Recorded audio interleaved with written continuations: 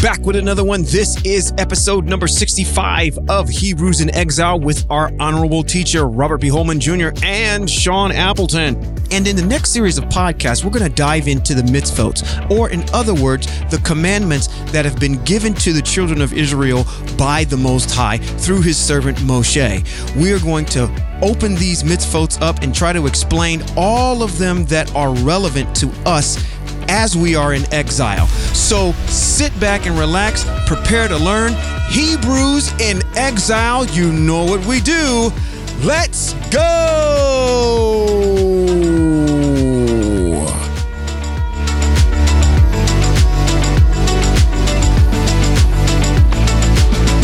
This is Rabbi Robert B. Holman Jr. and Sean Appleton. Oh, my goodness!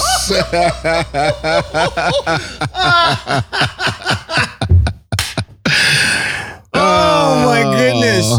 Maybe I'll be somebody else tonight then. Let's do this again. We're having too much fun up here. This is Rabbi Robert B. Holman Jr. and Sean Appleton. And this is Hebrews in Exile. Excuse the double entry. I just kind of got ahead of myself. My brain is working at a different speed this evening. Mm-hmm. You know, we over this year and some months that we have been podcasting, we've talked about a lot of things.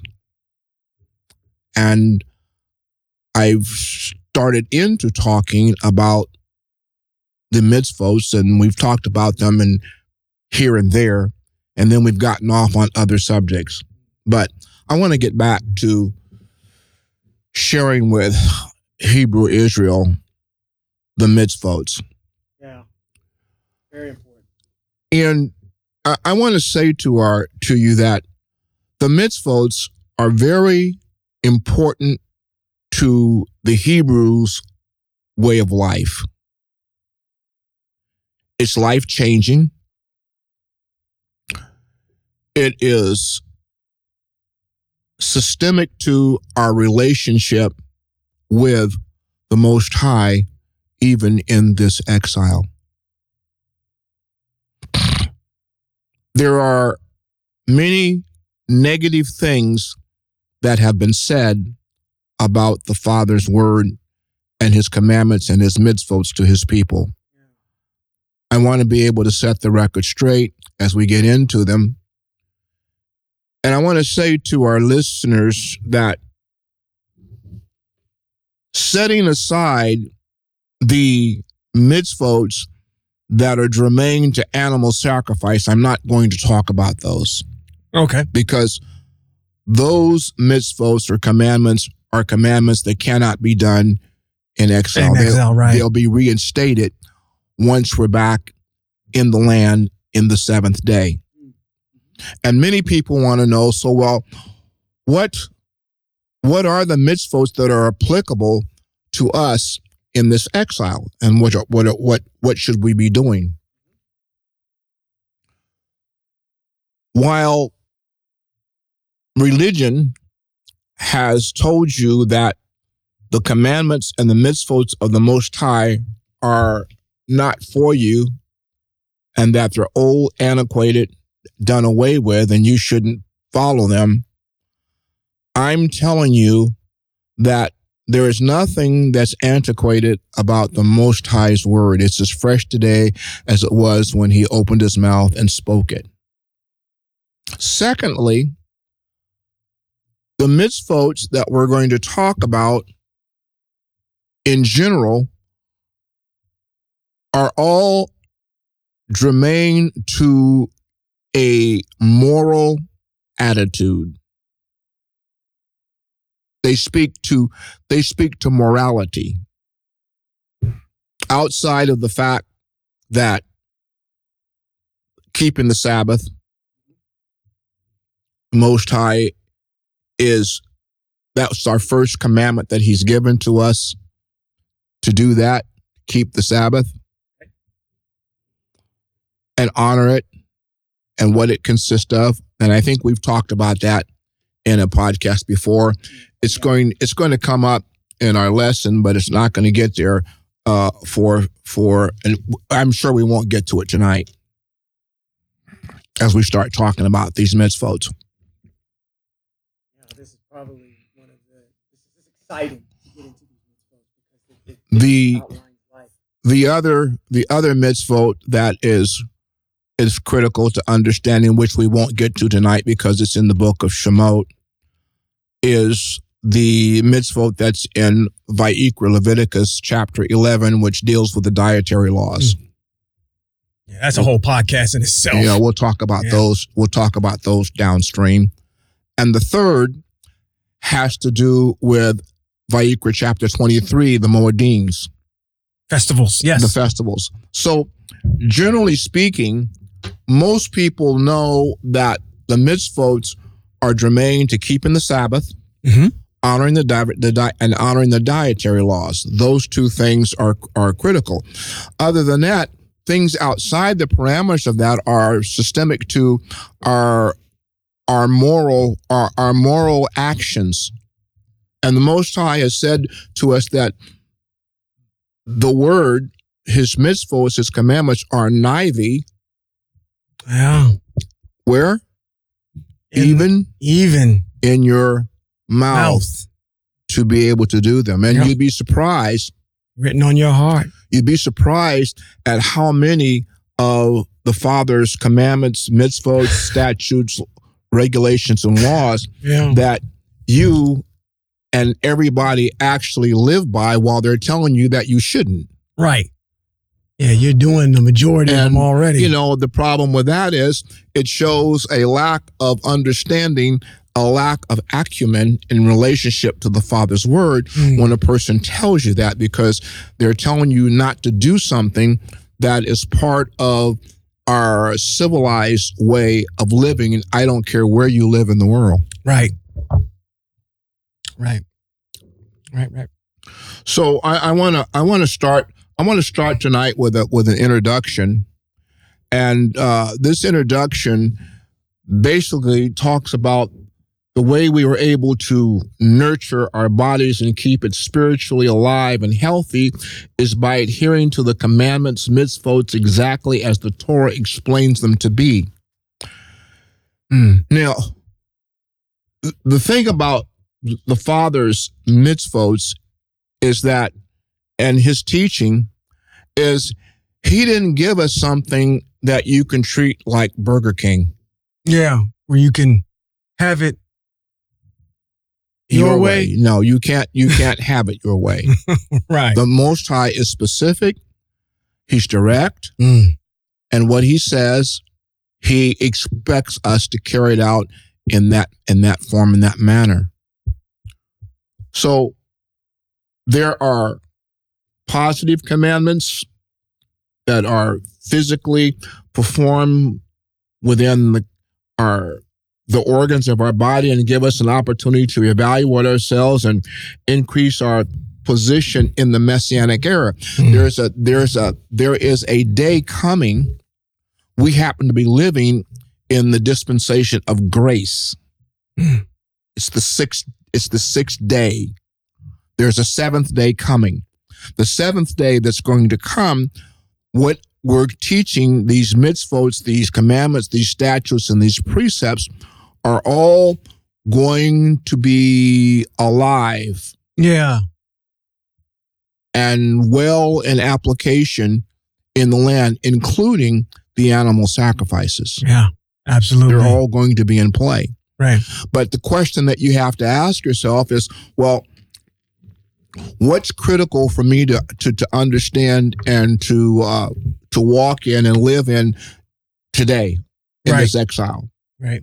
The Torah prohibitions are referred to as negative commandments, which are meant to prevent us from losing our share or position in the Messianic era. Now, when I talk about the positive and the negative mitzvot and commandments, it is that when we adhere to and when we come to a knowledge of understanding their application, we have to then abide by and live by and walk by them. Now I'm going to go across the street. I got to go across the street for a minute. Got to mosey across the street. Yeah, All right. and I got to go to the Hebrew text. And I think it's in Hebrews chapter 10. Okay. It says, once you come to the knowledge of the truth, there therefore remains no sacrifice for sin. Now, the question that we have to ask as we get into the mitzvot is what is sin? The mark. Missing the mark. And the issue when we ask what is sin, there are a lot of responses that tell us, or we have heard what sin is. But all of the responses that we have heard about what sin is have been based on policy and not on the legality of the law or the teachings of the Most High. Agreed. So what did they tell you sin was when you were coming up in the Baptist church? Wow. That's a great question. Sin. I think they tried to, I don't think matter of fact, I know they didn't simplify it to say it's missing the mark like I had mentioned before. It was trying to pick out individual pieces of text in the New Testament that said, oh, okay, adultery, and look at this particular concept. This is a sin. And it was nothing cohesive. It was nothing that was, you could go to a friend's church and have the same criteria for sin. It changed everywhere we went because it wasn't really spelled out. So it was more of a quandary of what sin was. And it was kind of based on where the text that says, everyone did what was right. What was right in his own heart. In his own eyes. I think that was the best way to kind of explain it, to say we defined it based on, I think, the bylaws and structure of the organization that we were in. That's what defines sin. If you came up in the 70s, no, in the 80s and the 90s, particularly in the apostolic churches, sin could be you ladies wearing outfits with no sleeves. Right. That was a sin. Right. Wearing red was a sin. Oh, because of the what are they associated with? Jezebel. Okay. Yeah, Jezebel didn't look nothing like that. Okay. Wearing jewelry, earrings, makeup, lipstick, all of these things in the apostolic Pentecostal church was a sin. Now, let me ask you this. I know that just across the board, the one thing that I think everybody pointed to was the 10 Commandments. Yeah. Say, well, if you violate these, then that's kind of the basis or criteria, which, by the way, is just the 10 utterances. It's not the 10 Commandments. Those are found somewhere else. Well, that's interesting. If that was their criteria of violating them, they violated the very second commandment that the Most High gave, and that was to keep and honor his Sabbath. And his Sabbath is not on Sunday. That's right. So the criteria for sin was a hodgepodge of policy. Yeah. That's been established by the religious body in order to control and to keep people in check. Going to the movies was a sin. I couldn't even go see Bugs Bunny at the movies. No. You know what it sounds like? It's like they built their mini Talmud, the fence around it. Yeah, we don't want you to fall into this because that will lead you into something else. So just don't do these things that will push you in that direction. Going to a dance was a sin. Oh boy. Listening to any music that didn't speak about God or Jesus Christ was a sin. So wow. my sister grew up in the house. She couldn't listen to R&B. And we used to sneak and listen to R&B, but she couldn't listen. R&B was taboo. That was a sin. Couldn't listen to R&B. Wow. Wow. Couldn't go out to any place where liquor was being served. Even though when you went to the restaurant to eat, they serve in a lot of places, particularly high-end places. All of these things were a sin. Wait a minute. You mean to tell me you couldn't go to a restaurant where they served alcohol? No. Wow. No. Wow. You guys were the Pharisees of the strict. It was very strict. And so the problem with this is that when you understand, and even today, in a lot of religious circles, the structure of holding people accountable to sin is not based on the Father's word as much as it is based on policy. With the catalyst of scriptural statement being come out from among them and be separate. Wow. And God has called you to be different than the world. Now, the next part of this of sin is the idea of doing anything at all that falls into the criteria of worldly. So now you got to ask yourself, well, what's worldly? Right. Yeah, that's kind of a broad generalization of. We couldn't go roller skating at the roller rink unless we were going as a youth organization and we were renting it out and we were going to play Christian music. Otherwise, if you're going to the roller rink, they're playing all this other music. That's worldly. You can't listen to that. You can't do that. Yeah. Couldn't go bowling. What were you allowed to do? I'm telling you. We were allowed to go to church. See, that's wow. And you know, that's where the problem arise. But then, you know, the religious circles want to hold you accountable to policy. And you don't debate with them because he's called me. I'm your overseer to watch for your soul.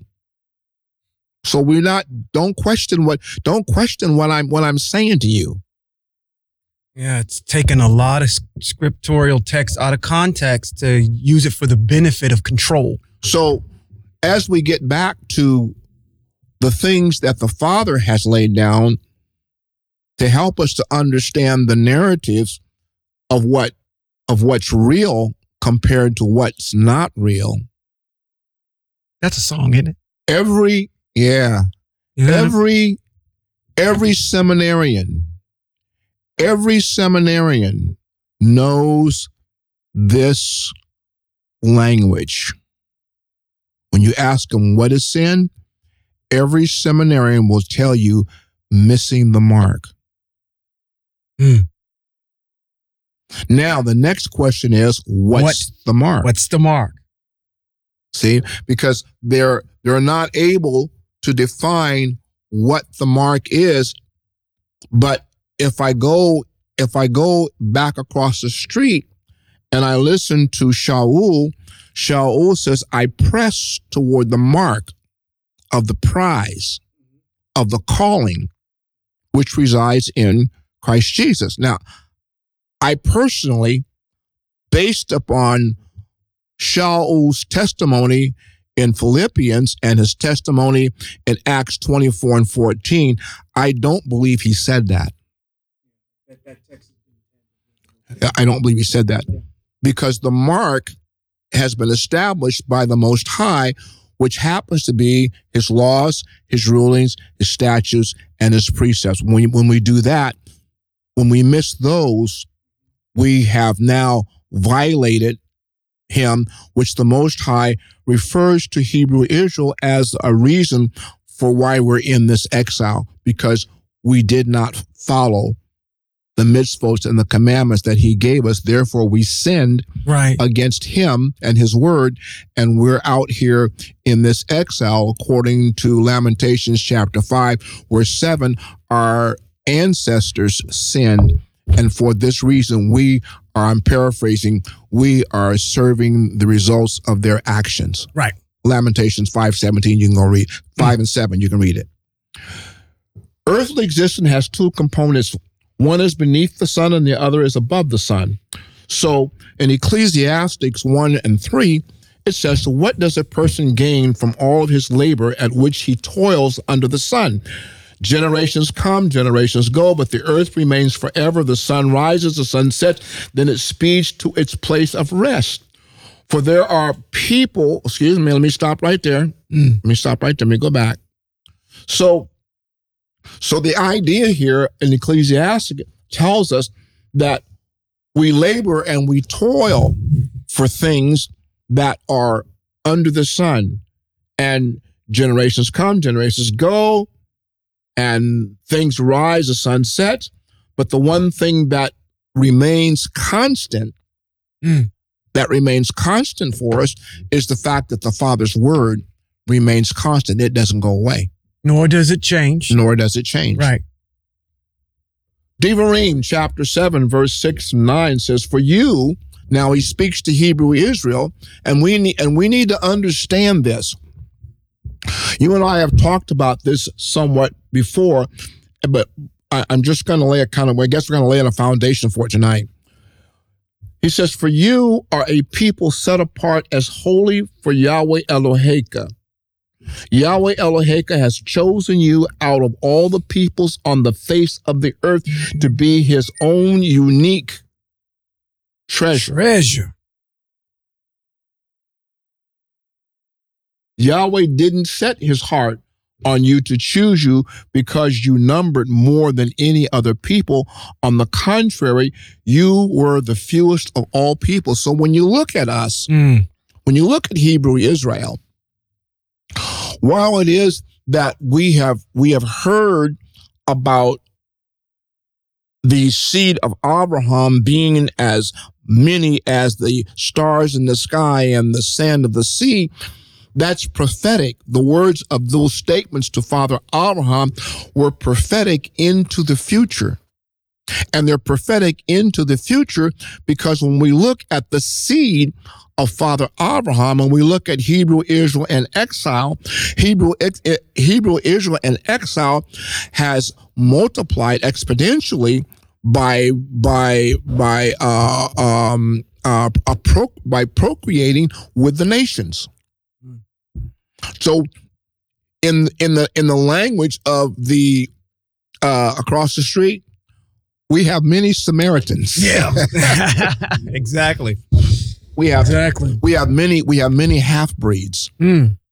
But the point being is that if you have an ounce of Hebrew blood in you, then you are connected to the Father's family, which takes us to another idea of thought process to say that all Hebrew Israel not black.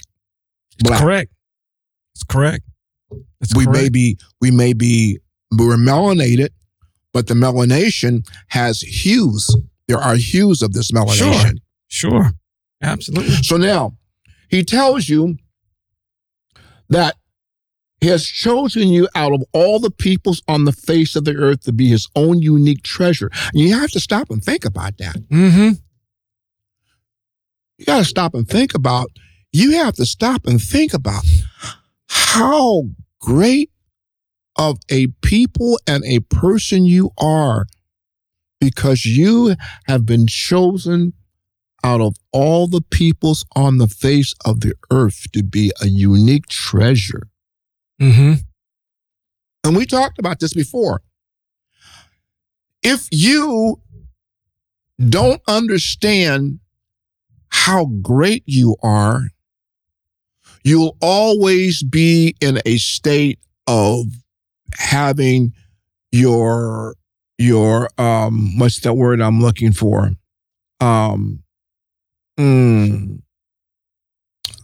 You'll always be functioning in a state of low esteem. Okay. Agreed. I mean, the Most High, by this statement, raises the consciousness. He elevates the persona, and he makes his people understand how great you are so that your esteem can't be damaged. But the only way that your esteem can be damaged is by the absence of his word. sure. And his word is within the framework of Torah. Absolutely. Okay? So he's chosen you out of all the peoples and to be his own unique treasure. Now, see, what that, again, should resonate a lot more for individuals that are trying to matriculate, because I'm going to bring another element in here, is that a lot of people are not associating themselves with Hebrew Israel. And in order to get the full gravitas of that statement, you have to, because we've been told all our lives that's for the Jews. Right. Those are those people. Yeah. You don't see yourself being connected to that statement because it's for another people, but it's really talking about you. You. Yeah, it's talking about us. Mm-hmm.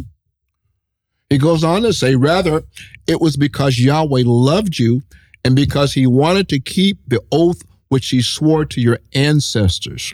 Now, I want to stop right there.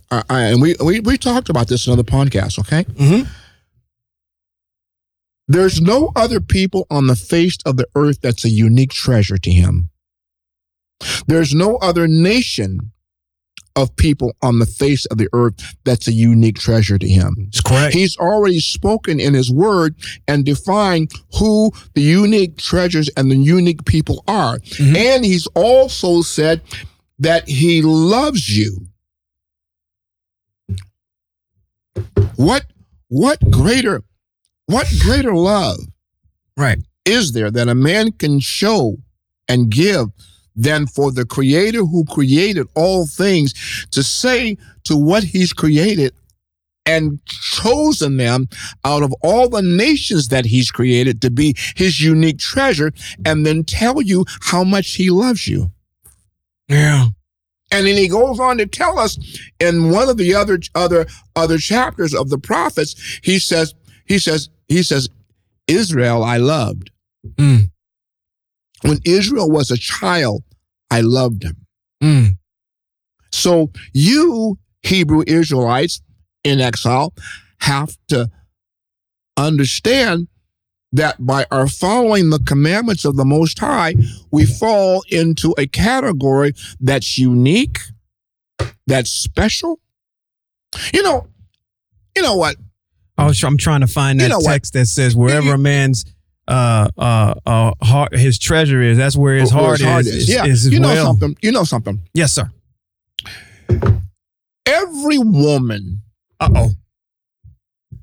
who is in a relationship with a man wants that man to love her unequivocally and unconditionally. Sure. Without fail. Without fail. Absolutely. Hebrew Israel, we are the Father's wife. And he's telling us, opening here in Devarim, that you're unique. Mm-hmm. You're a treasure. Mm-hmm. And that I love you. Coming from your man. I mean, Yeah. That should lift your spiritual consciousness and your spiritual self-esteem. You should have your head held high, knowing beyond a reasonable doubt that it's not a man that told you he loves you. It's the Most High. It's the Most High who created you, who lives and lives and lives and lives and lives and lives and cannot die. Right. Says to you and the generations before you and the generations after you, you're a unique treasure and I love you.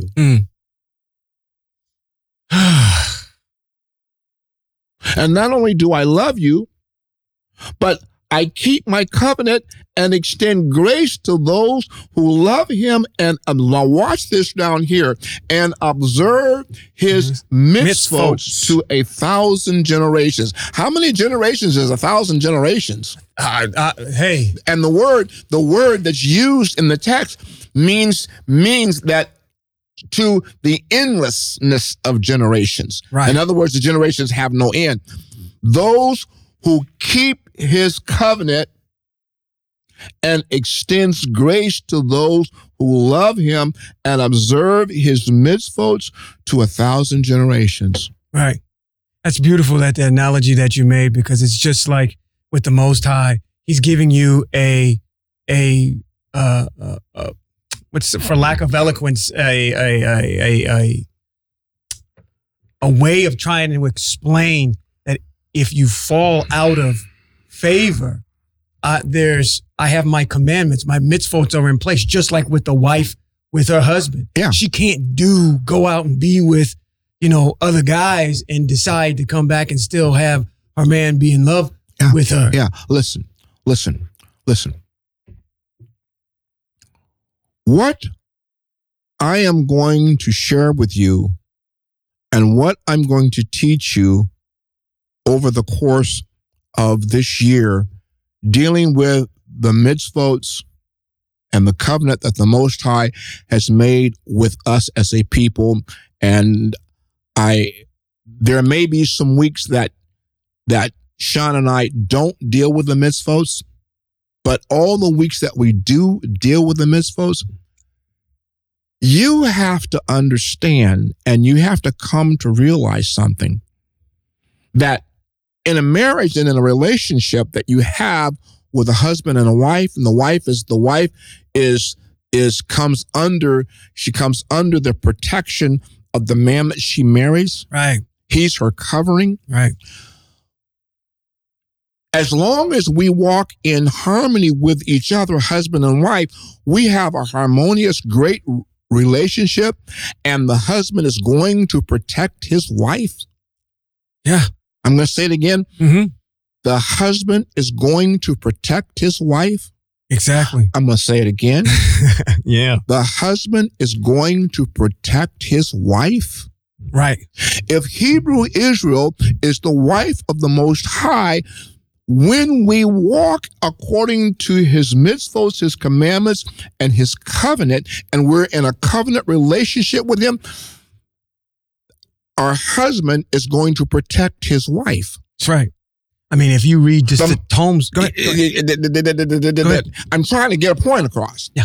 The Most High is going to protect his wife, Hebrew Israel. So if I'm walking, I'm starting to feel this. I'm really starting to feel this. If I know beyond a reasonable doubt that in this exile, because of my obedience and my walking in favor with my Elohim, who happens to be my husband, I can truly say that there is no weapon that's formed against me that can prosper. Mm-hmm. I can truly say that not only in understanding the mitzvos and the covenant relationship that I have with him, but my communication with him. See, knowing these is one thing. Mm-hmm. Walking in them is another thing. Having communication with the Most High, my husband, as I walk in them is another thing. Because you know what I got to do? I got to walk it out, mm-hmm. and I've got to have communication with the one who says that you're unique and that I love you. Right. It's a beautiful thing. If you don't tell your wife you love her, she gonna come and, hey. She gonna rattle your chain. Right. She will rattle your chain. One of two things. You haven't told me you love me, and you haven't shown me that you love me, because love is an action word. That's right. And the Most High shows his love and his favor and his action toward us, and it's reciprocal as we share with him our favor of abiding even in this exile according to his way of life. He comes back and shows his love to us by giving to us something that we need in this exile, and that is protection. Right. And we get protection through our obedience to the mitzvot. Let me ask you this. It sounds like the Most High has, with these mitzvot, giving us Hebrew Israel in exile, the picture of literally love. Yes. This is how you show your love to me. Yes. The Most High. Yes. Walking in harmony with me, having that communication that you're talking about. Yes. How do I express my gratitude, my ability to be appreciative of your covering and all the things that you've provided me, all the blessings that you provided. You provided me with a land. You provided me with a culture. You provided me with everything that I need to be successful. How do I show my love back to you? It's by following what you asked me to do. By obeying. Yeah. Yeah. It's just one big way of showing love. So before I get into them, once again, how, and to answer your question that you just asked, mm-hmm. How does a wife show her good husband that she appreciates him? By being faithful. Now, you see, we talk about faithfulness within the context of a relationship mm-hmm. whereby the relationship isn't tainted by unfaithful acts within the marriage. Right. Well, you got to remember something. One of the reasons why we are in exile is because we, our ancestors, became unfaithful to the Most High and fell into relationships other than the Most High, right? Which are called idols, right? That he hates, emphatically hates it, to the degree that in the prophets he refers to us as whores and prostitutes, right?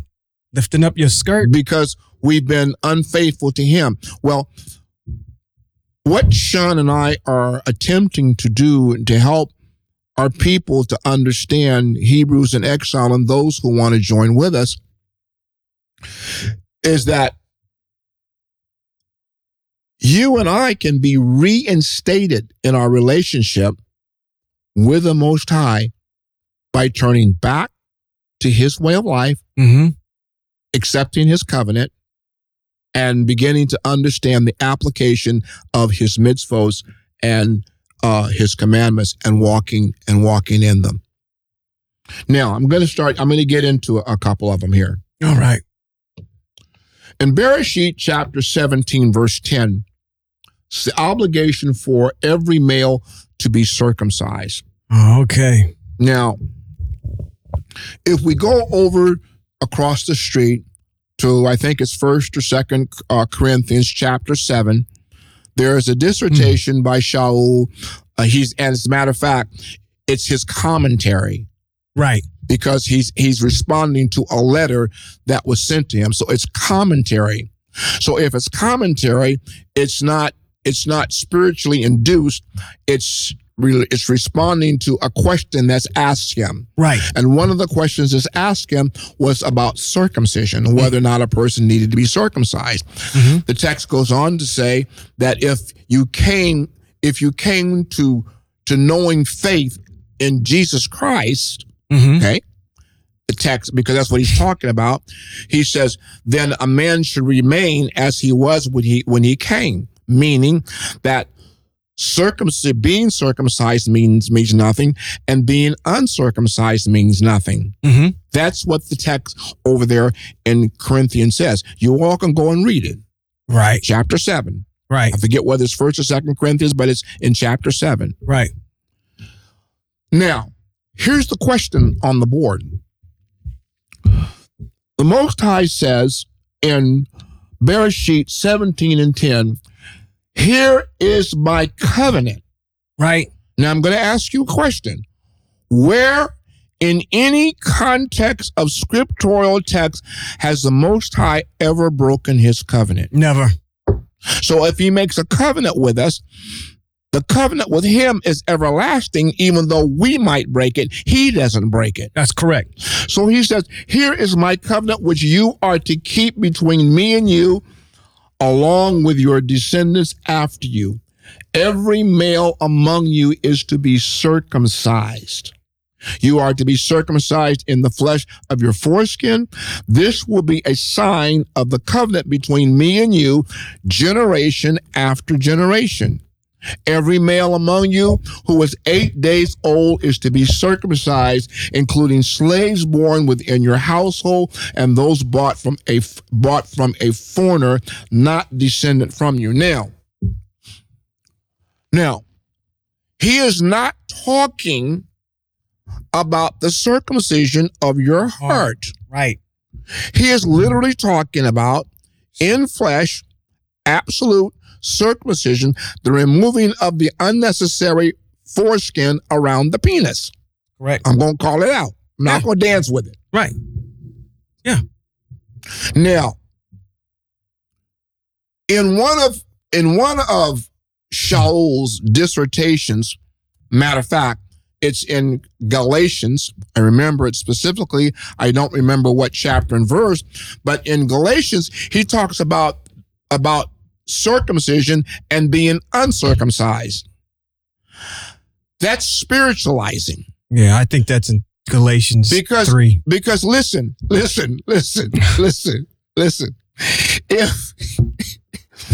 If you have had the foreskin of your penis removed, that which is not useful, there's no way you can put it back. Right. So there's no way to become uncircumcised. Right. The Most High here in 17 is requiring, and he says it's a sign of the covenant between it. As a matter of fact, in many texts in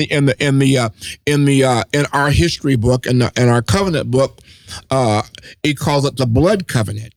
Mm-hmm. It's a covenant made by blood. He says, and this will be a sign for you generation after generation.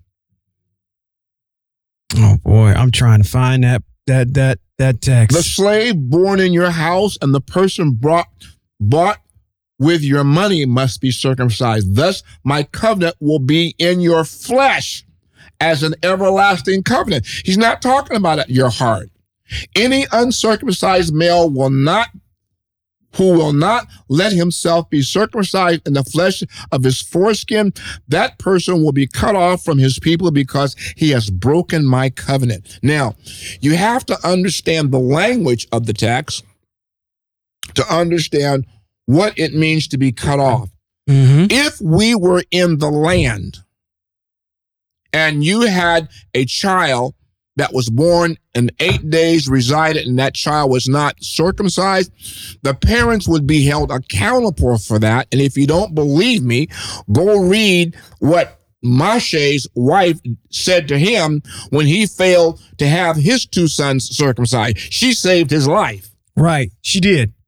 She saved his life. Because he was about to get taken out. He was about ready to take, because he was so busy taking care of the issues of Israel that he forgot to have his own 2 boys circumcised. Right. And his wife called him in question and told him, hey, you need to stop what you're doing because you're getting ready to be consumed. Right. And handle this matter. Right. So the Most High's made a covenant. He's asked us to do this. Now, the question becomes one. Well, hold on. There's another good example with that too. And I actually want to make a correction because I did say Galatians 3. It's actually in Galatians 5. Yeah. It talks about the circumcision. But there's another good example as well when it's found in the book of Yahshua, which we talked about in the previous podcast as well, is that before they even entered the land, they had to be circumcised in order to even go in the land and start taking it. Yeah. So, I mean, it's very important that we honor that. Yeah. Yeah. And so I want you to know. So now the question becomes one. Well, what's the underlying purpose? Well, Yahweh wished to establish in the nation of Israel that he set apart to be called by his name, a permanent symbol on our bodies in order to set us apart from other nations.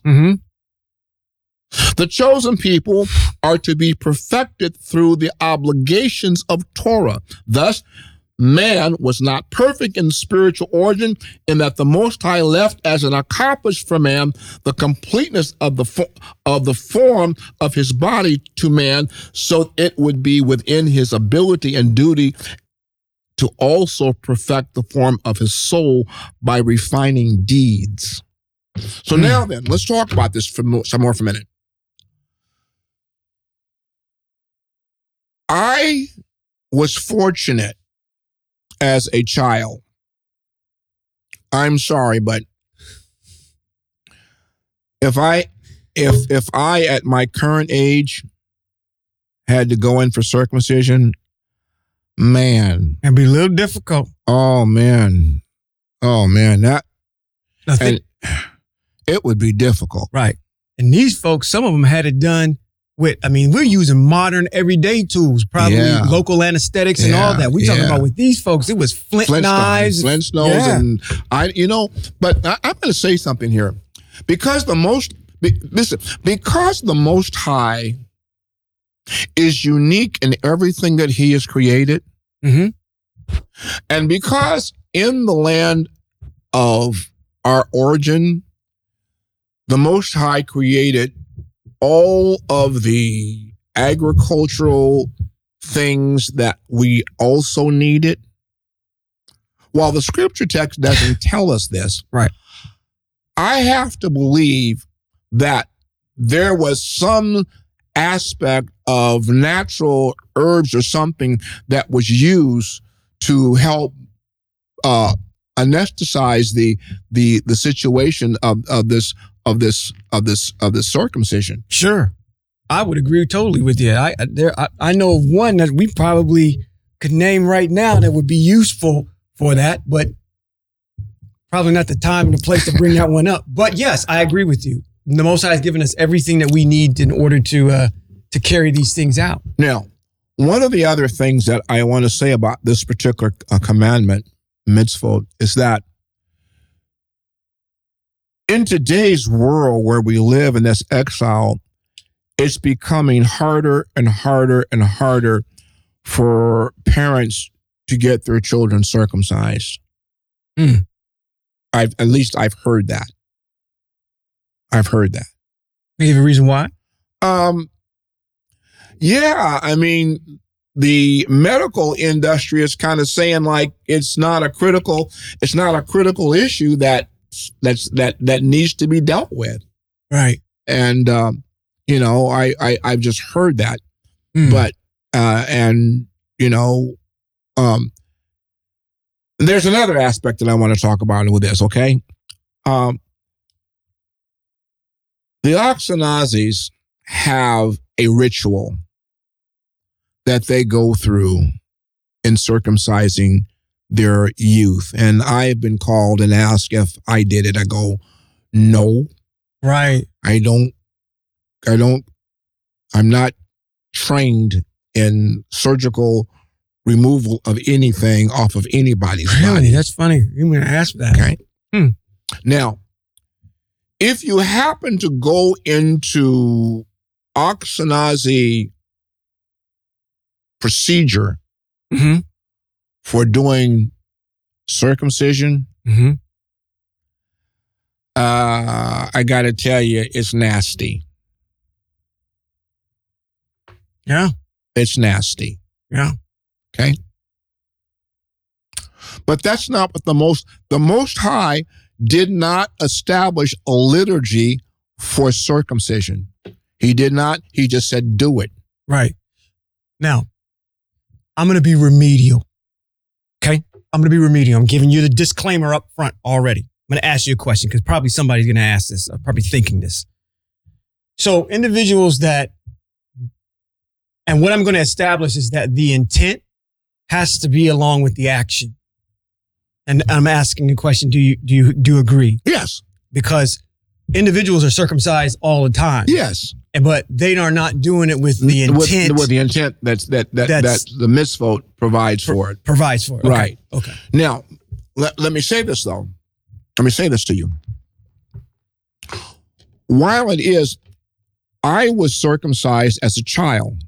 Okay. I had no clue. Even up until 2007, Mm-hmm. when we first changed over from being a Christian church to being Hebraic, and I started teaching Torah, neither did I know then Right. about this mitzvot. Right. So the intent, so the action of my circumcision that my mother and my father had done on me as a child was strictly an aspect of a health issue. reason. Yeah. And many people get circumcised as a point of a health issue. But here's the point. It comes into play when the reality of this mitzvot comes up and it's been done. Now your question now takes a different perspective. Okay. Now I realize that the circumcision in my flesh has a deeper meaning now, according to scripture, than it did just as a matter of a health issue. Right. Right. Agreed.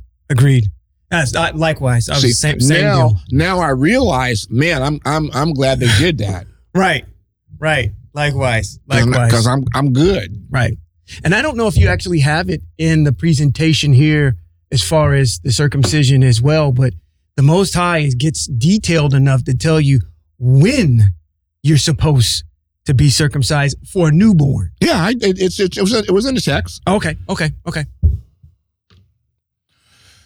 Right there in Bereshit chapter 10 and verse, I think it's 10 or 11. Every male among you who is 8 days old is to be circumcised. Yep. So I apologize. It's at the age of 8 days old. And, to be honest with you, whether the intent of doing this for the sake of honoring the mitzvot or doing it as a health issue, you really want to do your male son a favor and get this done while he is a baby and a child. Because, you got to think about something. Right.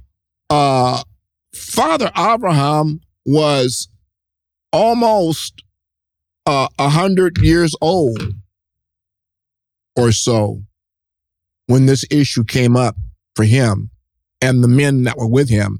Mm-hmm. So they were grown men, right, who had their circumcision in their flesh, and it was when we go back to the text.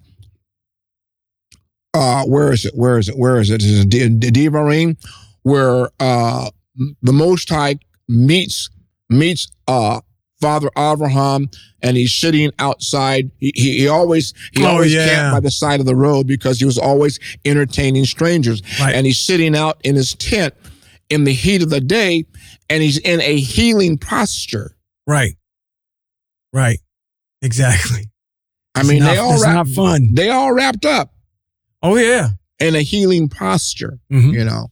So you want to get this done as your children are young and when this mitzvot shall be done on all Hebrew males on the 8th day after birth. It applies in every location and all times. Fathers are obligated to have their sons circumcised and not the mother.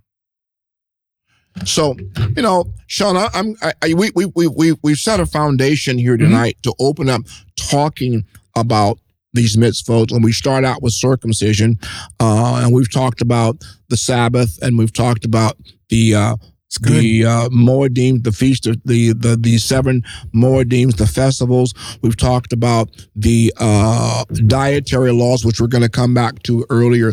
But you know, I kind of want you all to understand that what we're talking about is critical to our lifestyle in this exile. Mm-hmm.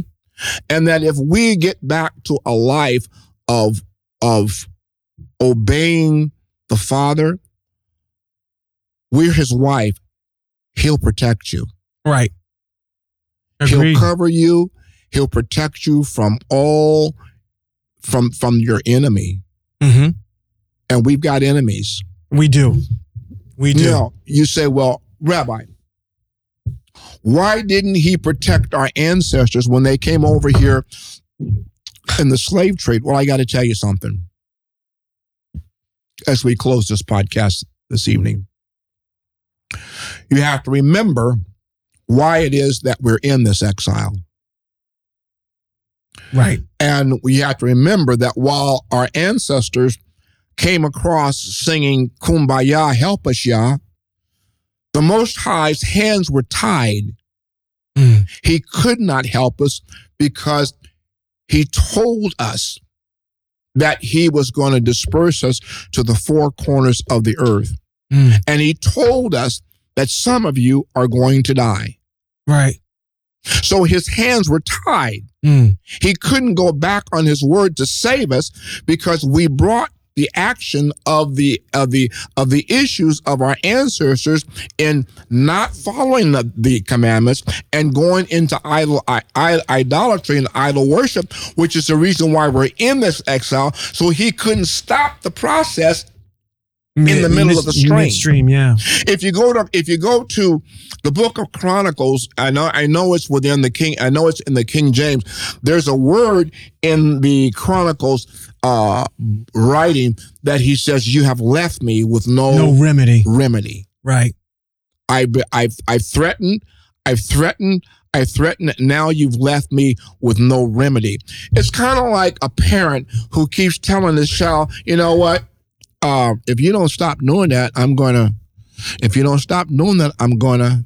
If you don't stop doing that, I'm going to. And then the day comes when you don't stop because you don't realize that, she's not going to carry it out or he's not going to carry it out. Then he comes back, well, you've left me with no remedy because you won't stop. Right. That's the Most High. Mm. We're in this exile because our forefathers would not listen to and honor him as being our husband, obey his mitzvot and his covenant and his commandments, walk with him according to the way he wanted us. That's the reason why we're here. And this is the reason why we're bringing you this podcast called Hebrews in Exile to help our people to be able to see and to be able to hear the truth of the Most High's word so that you and I can turn back to it, so that your self-esteem and your spiritual wellness can be elevated, so that you can realize how special and unique you are and realize that the Most High loves Hebrew Israel more than he loves any other nation on the face of this earth. And all he asks of us to do is to turn back to him and obey. Yes. Well, this has been Rabbi Robert B. Holman Jr. and Sean Appleton. And this has been Hebrews in Exile. Shalom.